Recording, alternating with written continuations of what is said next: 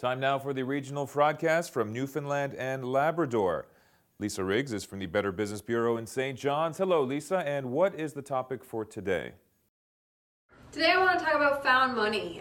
This is a very small population and a lot of us are related to one another. So it's quite interesting when somebody gets correspondence, usually by email, from somebody from outside the country who claims that the receiver of the correspondence is the last living relative of their client, and that there's an inheritance available. However, the person who's received the letter has to provide certain personal identifiers in order to claim this very significant and generous inheritance. The things they're asking for are things like your date of birth, your social insurance number, your driver's license number, marital status, so on and so forth. Any and all of those personal identifiers, when given to the wrong person, put you at risk for identity theft. Now, as obvious as it may seem to not give out personal information to strangers, are people still doing it?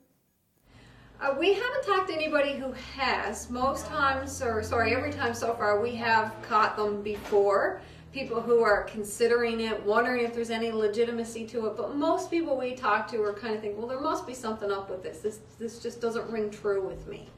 So that's a good thing. But then again, if we're talking to 10 people who recognize there's probably something wrong with it, chances are there are other people out there who may not recognize it. So would you say that these scams are happening more in Newfoundland and Labrador, or are they happening everywhere?